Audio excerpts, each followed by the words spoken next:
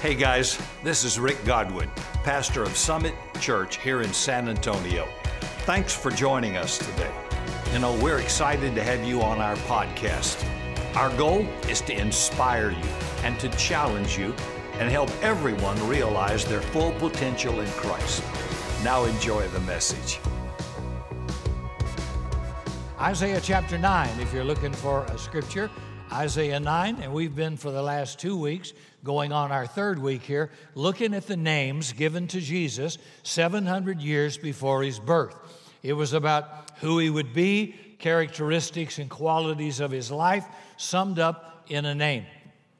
Now, one of the things they don't cover in premarital counseling is the difficulty of choosing a name for your kid.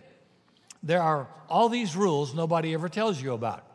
For example, if you or your spouse ever dated anybody with a certain name, that name's off limits from now till Jesus comes.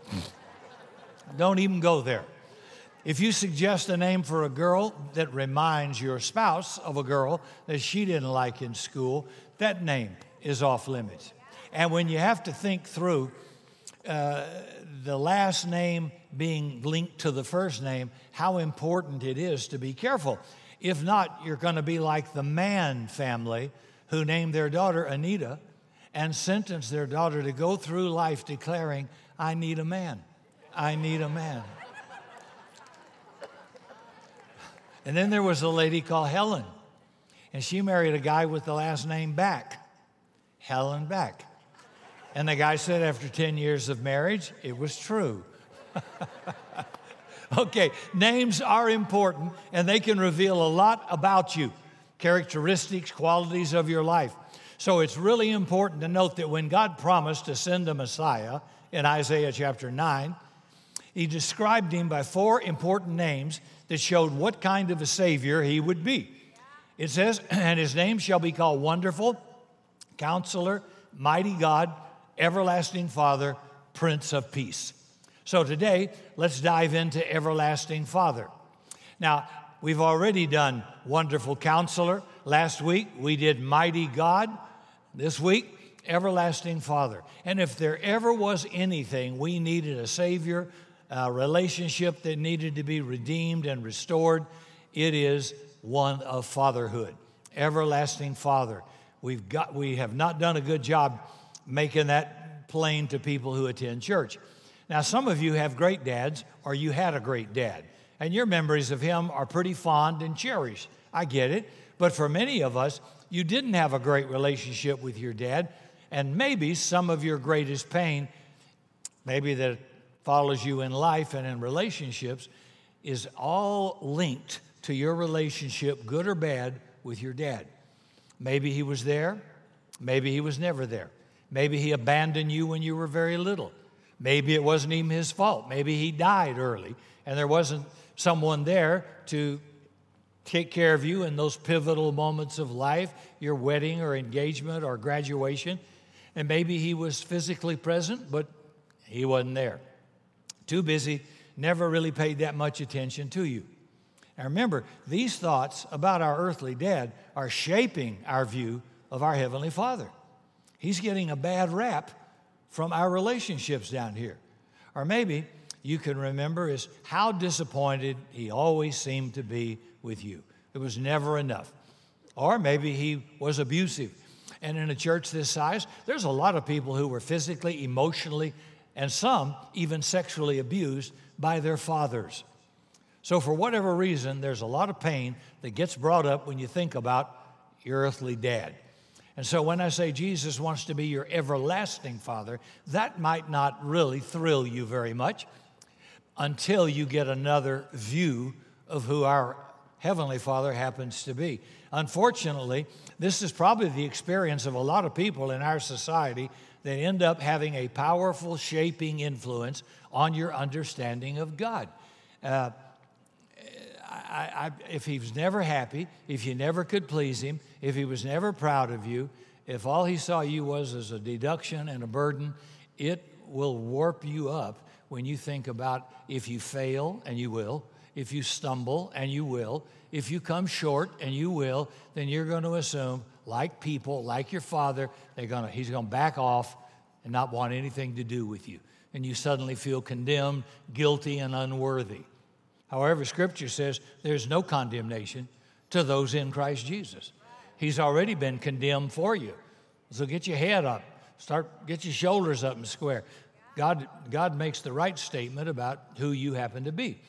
There's a sociologist named Vern Benstrom, and he says in his book called Families and Faith that studies repeatedly show that the quality of a child's relationship to the father is the single most important factor in whether that child will adopt the faith of the parents. So pretty sobering stuff. Eric Matexas points out that almost all famous atheists of modernity, like Freud, Nietzsche, Bertrand Russell, Madeleine Murray O'Hair, Hitler, Mussolini, Stalin, you can go through, all of them had no father, or they had an abusive, traumatic relationship with their father. All of them hated their father.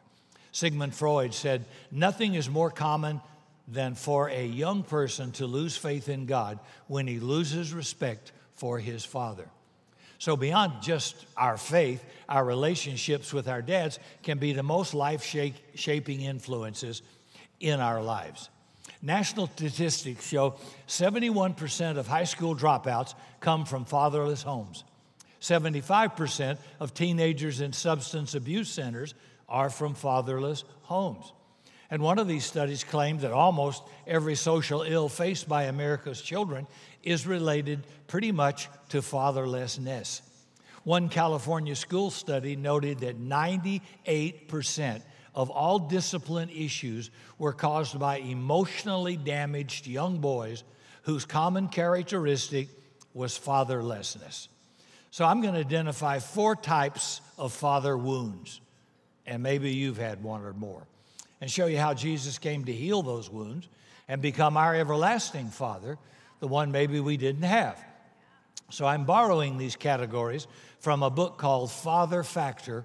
It's about how your father's legacy impacts you, your life, your career. And I want to use these 4 types of dysfunctional fathers as our anchor points. And I know it might be maybe a little difficult for a few people, but we're not trying to bring up your painful memory of the past. I simply want to give you hope and show you how you can be well from any damage done by these different wounds of a father. So let's take a look at the first one that we have to look at here. And this is the never satisfied dad. The never satisfied dad. This is the dad, no matter what you did, he never seemed proud of you. Now, I know a pastor's wife who said her dad was like that. He wasn't unkind. He wasn't abusive. He always provided for her, but she never heard the words, "I'm proud of you," ever come out of his mouth, and she always craved it. Well, she was the first person in her family to ever go to college, and not only did she go, that girl got a 4.0 and all kinds of academic honors. And as her graduation approached, she said, "You know what I was dreaming about? Not walking across the stage and everybody cheering for me. I was dreaming about walking down from the stage and my dad would push through the crowd and in front of everyone say, 'I am so proud of you and I love you.'" So that moment does come literally.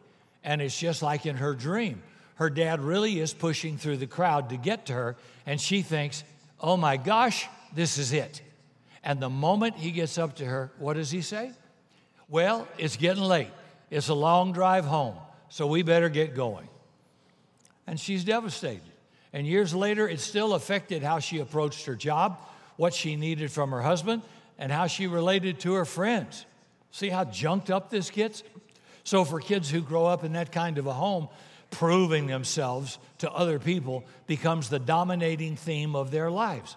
And understandably, they carry this perspective of themselves into a relationship with God. So whatever you do, you've got this nagging, unspoken doubt. Have I done enough? Do you think, "God, I've done enough? I think God would be happier with me if I were a better Christian, if I were a better witness, if I were a better person." And you constantly compare yourselves to others saying, "If I were like him or like her, I bet God would be happy with me." That goes on a lot. Look, Your Heavenly Father couldn't be more different than that. Isaiah 43, verse 4, says that we as God's children are precious to God. He tells us in Isaiah that he pays more attention to us than a mother of a newborn infant. The prophet wrote these words, "Can a woman forget her nursing child and have no compassion on the son of her womb?"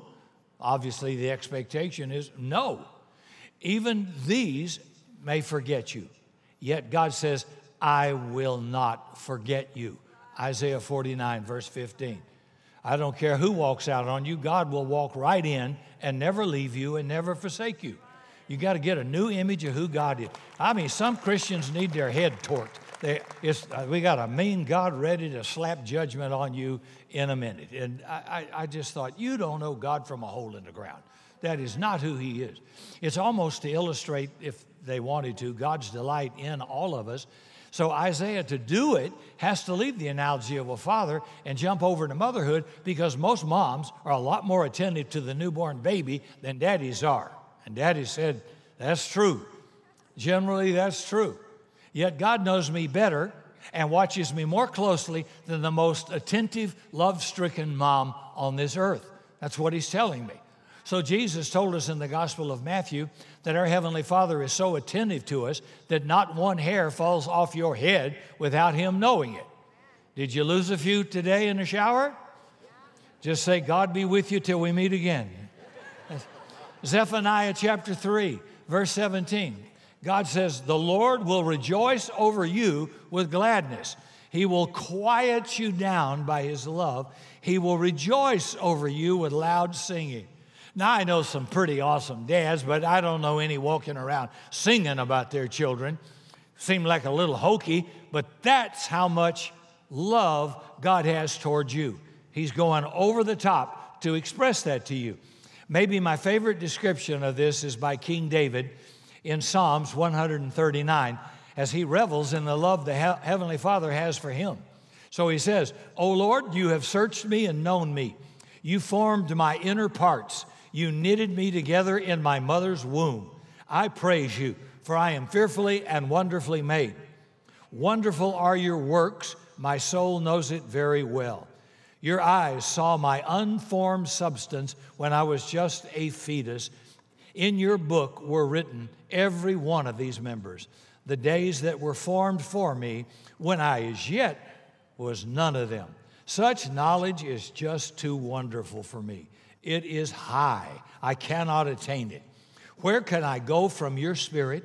Where can I flee from your presence? If I ascend into heaven, you're there. If I make my bed in hell, you are there. So the truth is, we did make our bed in hell. And God ran into hell after us, and he stood in the way of the judgment that was coming towards me. We deserved it. And he took hell into his own body.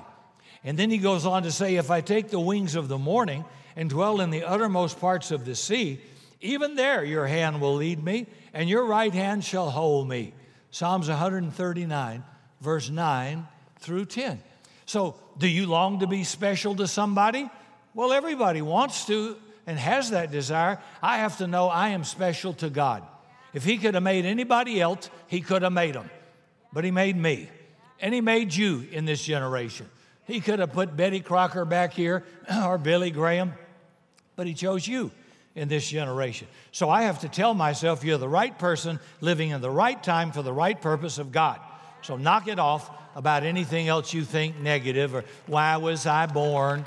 Well, God wanted you. That's why you were born.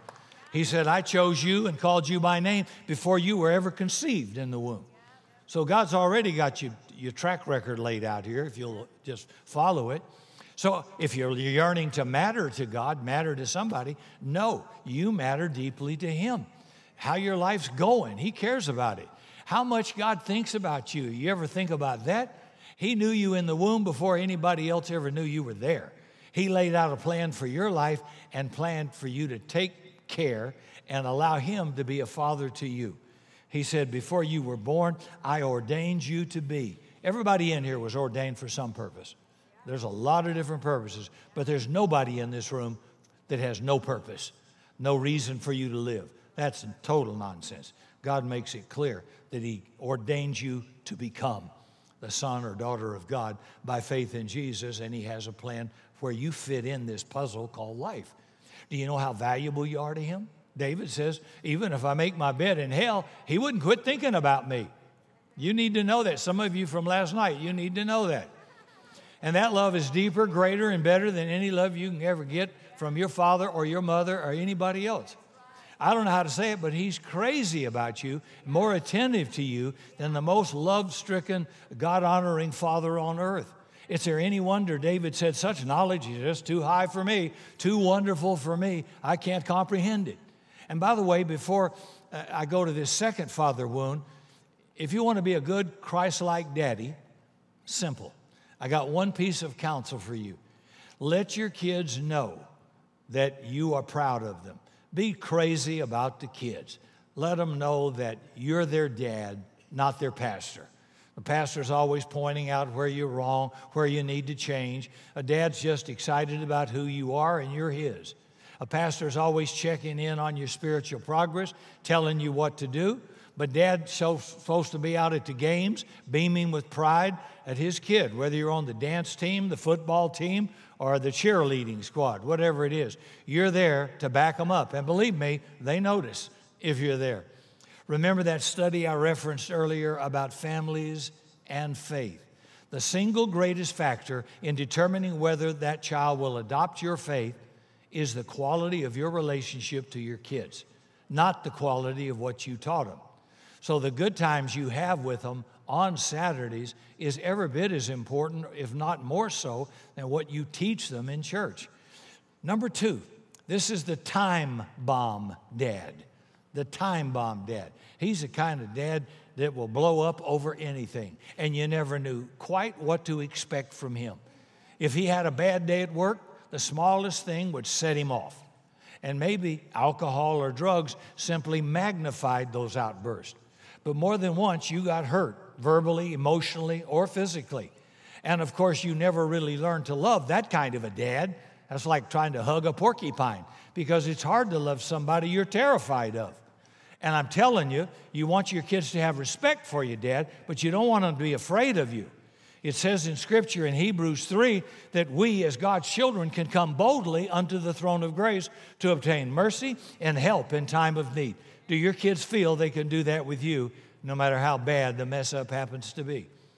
And God says, you can do that with me. You don't crawl into my presence. You come in boldly saying, Daddy, Daddy, Abba, Daddy. That's your dad, Heavenly Father. And you can tell him anything. He's going to say, well, shoot, I didn't know that. He's not going to say that. He knows everything about you and me. But it's good for us to talk to him and confess what we are, what we need. Just be honest when you talk to him. Stephen Poulter says that negative ramifications from this are everywhere. He says an incredible number of anxiety disorders have their beginning in that style of fathering. Yeah. So, for example, kids who grow up like that become control freaks. Why? Because their dads exploded. Their lives crashed. And so now they want to control everything they can to keep that from happening again or being involved in it. In counseling, it's called hypervigilance. Psychologists call it similar to PTSD. So Poulter compares it to the United States response after the Japanese attack on Pearl Harbor. Well, we put in a radar system then so sophisticated it could detect any movement on the Pacific Ocean within a 5,000-mile radius of Pearl Harbor. A little overkill, right? Well, that's the way a lot of these kids grow up, over control. He says they're always on the lookout for where the next blow-up was going to happen, and they're scared not to be fully in control. And that's going to now affect how they see their Heavenly Father. You just have a hard time trusting Him or in leaving things in His hand, knowing He's got my back. How can I trust you? How can I believe that He's really going to take care of me? What if He happens to be in a bad mood, Rick? Well, He's never in a bad mood. Isn't that good? So just as with your earthly dad, you're always trying to figure out what to do to contain him, to stay on his good side. When something goes wrong, you're going to be wondering, oh no, what did I do wrong? And you're going to, every time something goes wrong in life, you're going to ask God, why did that happen to me? Is God judging me? And I can't believe this happened to me. Listen, people back into my car just like your car. And I didn't sin. Somebody just backed into it, okay? You get a flat tire. Your battery goes dead. One of the children misbehaves, disappoints you greatly. Welcome to life. Welcome to the club. Have you lost your mind? I mean, but you don't want to live with this blow-up kind of a father, because I did. And I tell you, I hated this man. And I suppose it affected me in some ways about trying to control a situation. So I'm going to be pilot in command. You sit over there and be quiet. I'm going to decide. And I'm not being good. I'm trying to tell you how it affects you growing up. And I wanted to overachieve to do better than my father without my father's help, who, if he helped you, would tell everybody what he did for you. Yeah, bad fathering, right? Now, all he did for me was to make me think, I don't want to be like you, I will not be like you, and I will make the choices not to behave that way. I don't have to behave that way. So my Heavenly Father is not explosive like that. And David said, the Lord is compassionate and gracious, slow to anger, and abounding in steadfast love. Psalms 103:8.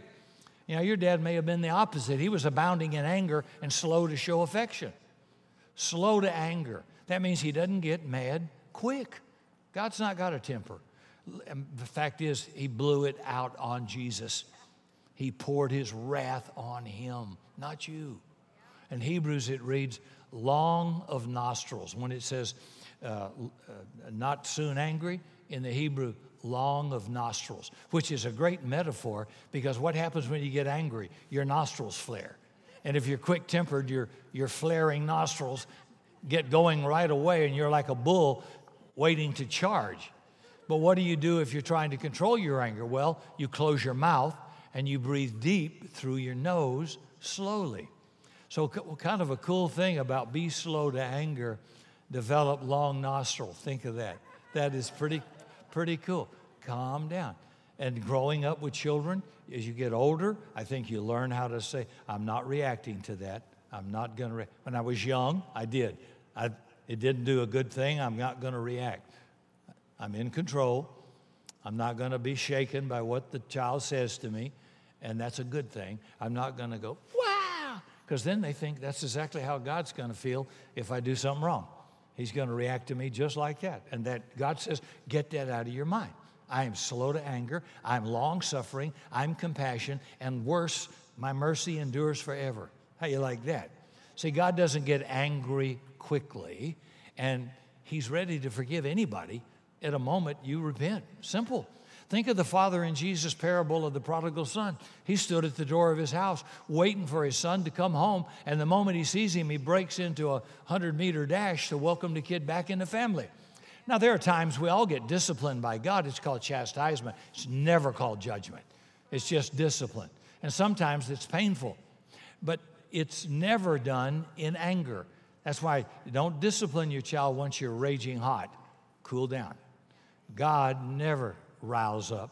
He never disciplines you in anger at all. And if we're his children, it's always done for our good.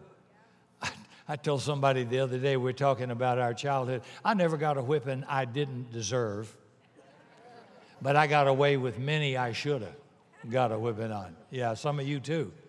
The writer of Hebrews says that even with the best dad, their discipline can get mixed up with their flesh and selfish anger. But the discipline of the Heavenly Father is pure, perfect love and no anger at all. And that's because he poured out all the wrath and all the judgment for my sin on Jesus, so not a drop of judgment remains for me or you. Romans 8:1, no condemnation to those in Christ. And God promises that in Romans 8:28, he now works everything in our life for his good and his glory. Our good, his glory. So not one thing has ever happened to you or will ever happen to you that God will not use it for your good and his glory. And let me pause to say, it isn't good what happened. God didn't say it's good. He said, I will work whatever happens to my kid for his good and for my glory. Somewhere down the road, he's going to weave that into something positive in your life. So don't freak out and come apart. everything. Betrayal, rejection, that divorce, that bad business partner, whatever it was. God says, I will work this for your good and my glory. Don't worry. So I want you to know your dad was the kind, if he's always angry, you never knew what to expect from him. Your Heavenly Father is exactly the opposite. He never panics no matter what's going on in your life. And let me use the moment to say, you got to stop viewing your Heavenly Father through the eyes of your earthly father. Just reverse the order.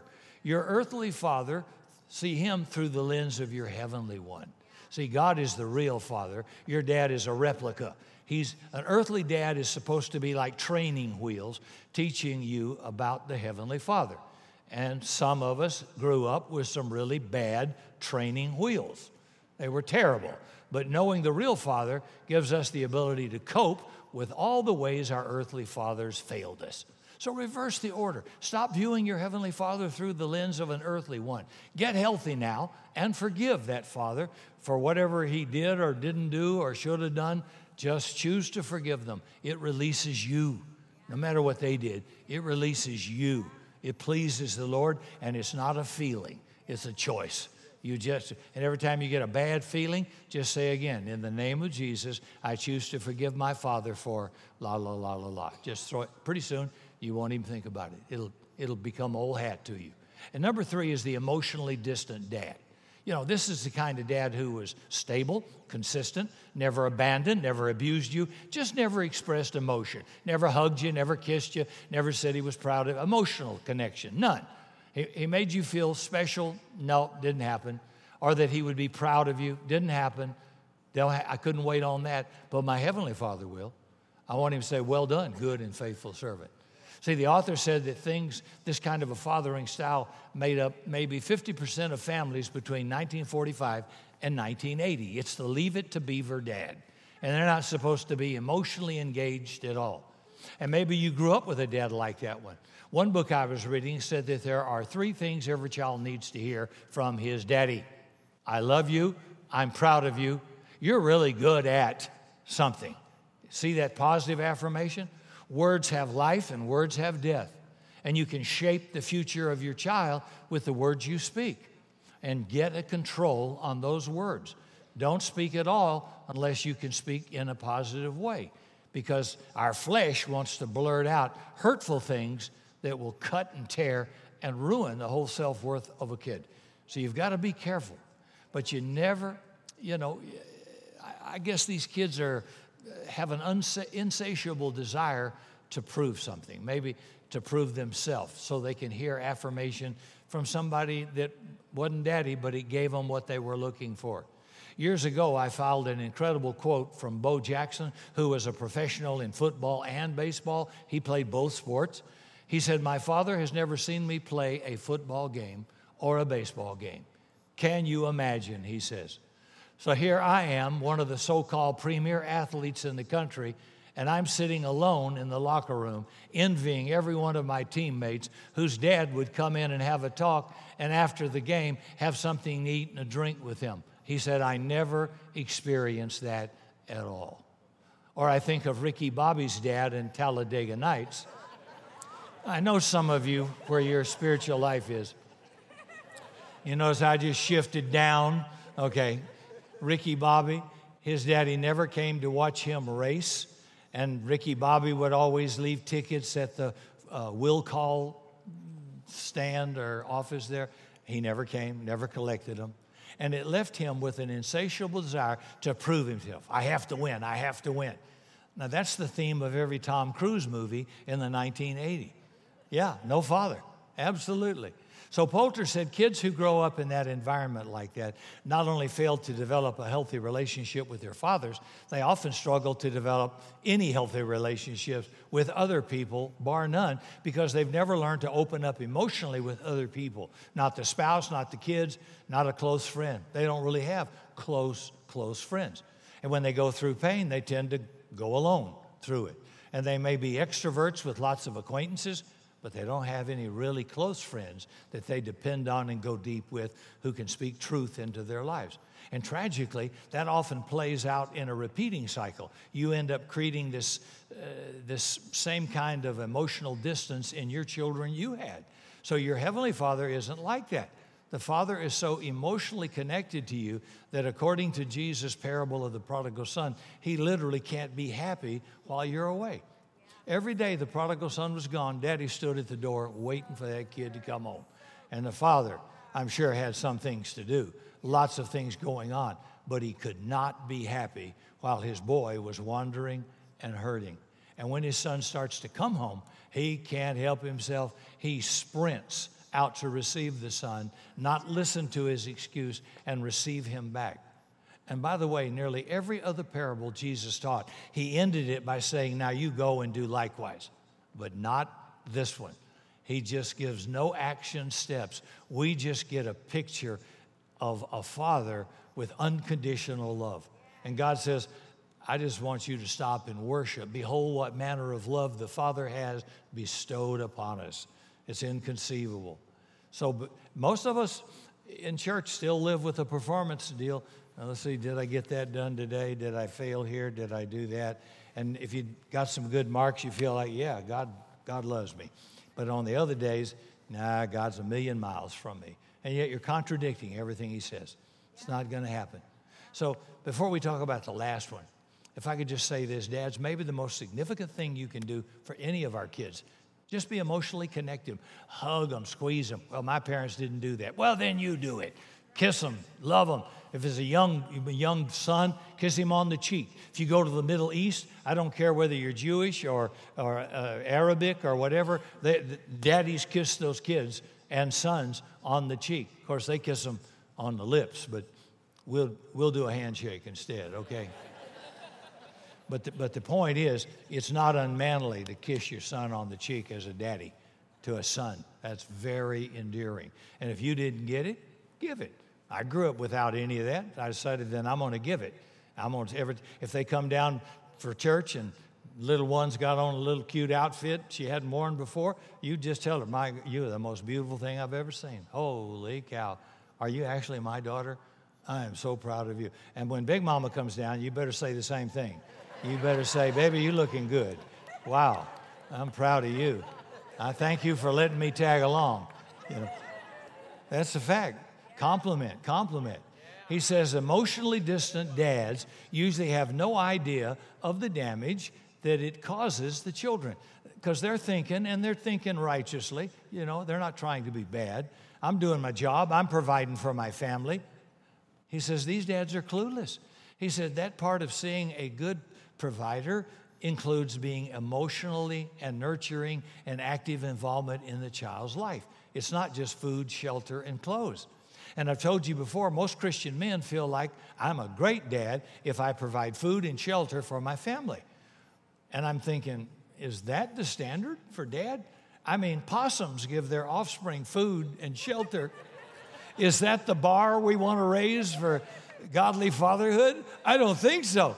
So you're supposed to be present in their life, guiding them like a shepherd does. You should be their chief promoter, their disciplinarian. You should show as much intentionality and ownership raising those kids that you do with your job. That's your future you're sending out there. And one last one, real quick. This is the absent father. The absent father. This is the dad that just wasn't there. 40% of children in America live in fatherless homes. In some places, of course, that number is way, way higher. And here's what happens. Kids often interpret the absence of their dad as personal rejection. They think they weren't important enough, not good enough, something's wrong with me. And some guys who grow up without a present father in the home become overachievers, trying to be the man their father never was. In other words, to prove themselves so that they can get from others the affirmation they never got from their fathers. It drove them. Girls with absentee fathers can manifest that in similar ways. Sometimes they struggle to develop respect for themselves or confidence in their calling or purpose or career. Sometimes in the absence of father's love, they crave attention and care from a man. That's normal. That they want what they never got from dad. That's why dads always give your daughter a hug and a kiss and brag on them, how pretty they are. and let's go shopping. Do it. Every one of these little kids that grew up, little girls, and my grandkids get hugs and kisses and slobber, and I love you and proud of you. And you know, I started like this, and now Mia today is up here. She can look you right in the eye, and I'm thinking, I'm getting old. I am really getting old. But one thing about Grandpa, I just want them to know they can feel safe coming to me. I'm not going to react. I'm going to respond, and I'm always going to be there for you.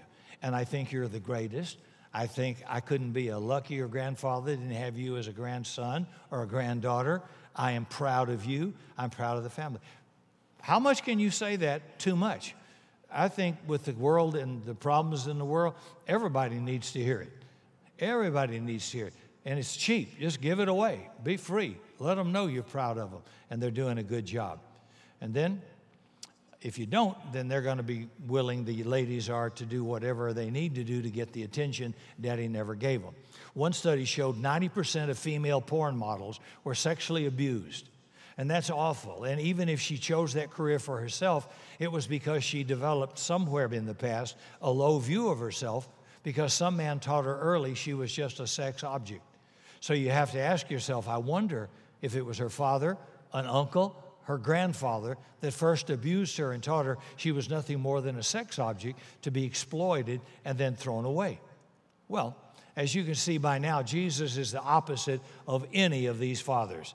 He says to us in Hebrews 13, verse 5, I will never leave you. I will never forsake you. Do you know, my grandmother used to say when I went in a pool hall back in South Carolina in the 50s, if you go in that pool hall, God ain't going in there with you. Well, Grandma was loving and loved Jesus, but her theology was bad. Yeah, he went in there with me in the pool hall or in the movie. They used to say, well, if you're in that movie and the Lord comes, you're going to miss the rapture. We ought to tie him to a post. Who came up with that kind of a teaching to make people think that's my God? That's nonsense. That's not. On your worst day before you ever came to Jesus, he said, I loved you. I loved you before you loved me. And how can you improve on that or disappoint that?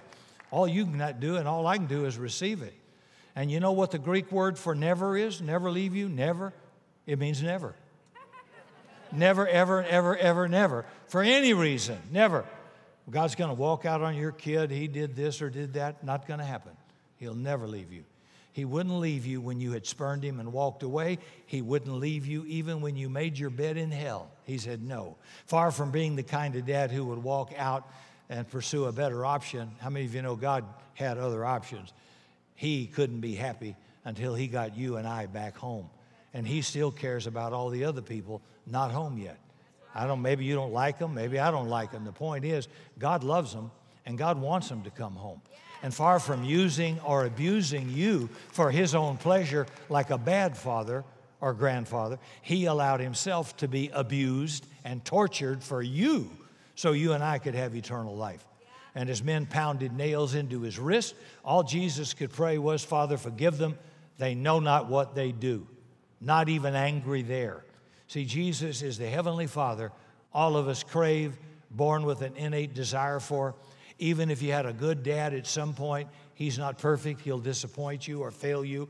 And here's another reality. Even the best dads die. They won't be around forever. And when they die, they can leave this big gaping hole in your heart that you don't know how to fill.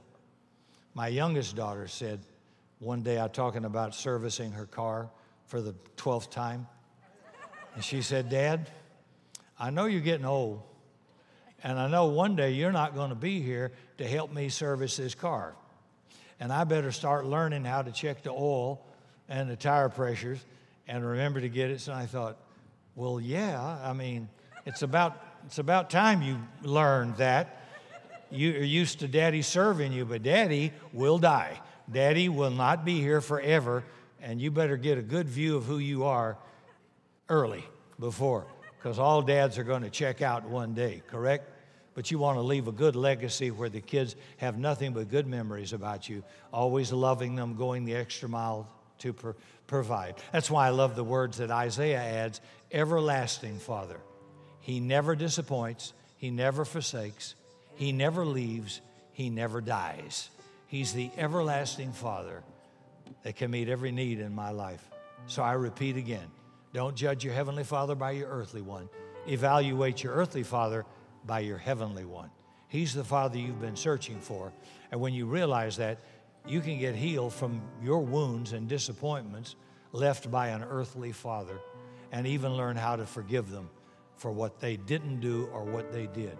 And by the way, if you're a dad sitting here today feeling a little bit overwhelmed by failure or some standard that you have not seen very important, listen, you don't have to drag yourself around on the floor and, I don't know, condemn yourself. Just apologize to the kids. Say, hey, kids, we're going to start doing this. Dad's going to try to start doing this. I realize I haven't done that correctly. When you apologize or you admit I can do something better or I haven't done as well, kids love it. They don't hate you for that. They love you for that.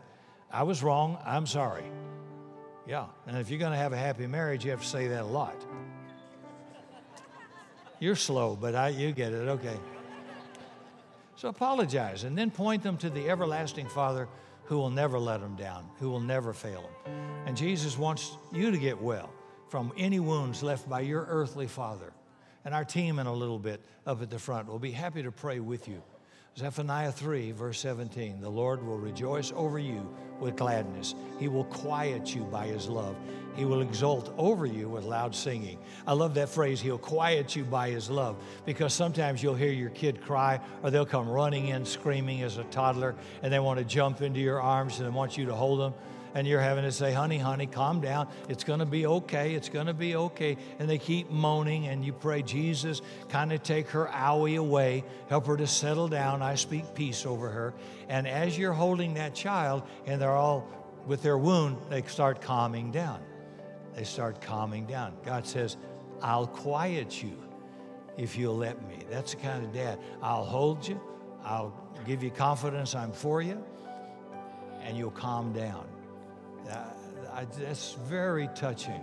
So nobody may know what you're going through. Nobody sitting by you has any idea maybe about the pain that you bear or you're going through. But I'll tell you, when you go running and screaming and jump into the arms of the everlasting Father, he's going to whisper in your ear. He's going to pray for you. He's going to calm you. He's going to give you peace that passes understanding, and he will never, never, never, never, ever let you go, ever. He will rejoice over you with gladness. He will quiet you down by his love. He will exult over you with loud singing. As high as the heavens are above the earth, as far as the east is from the west, nothing can separate us from the love of God. And he even knows how many hairs are on our head. And he will never leave me, never forsake me. And he dances over me with singing and joy. Hey, thanks again for joining us today. If you enjoyed the podcast, subscribe and share it with a friend. Follow me by visiting the links in the description. I'm praying today that God richly blesses you this entire week.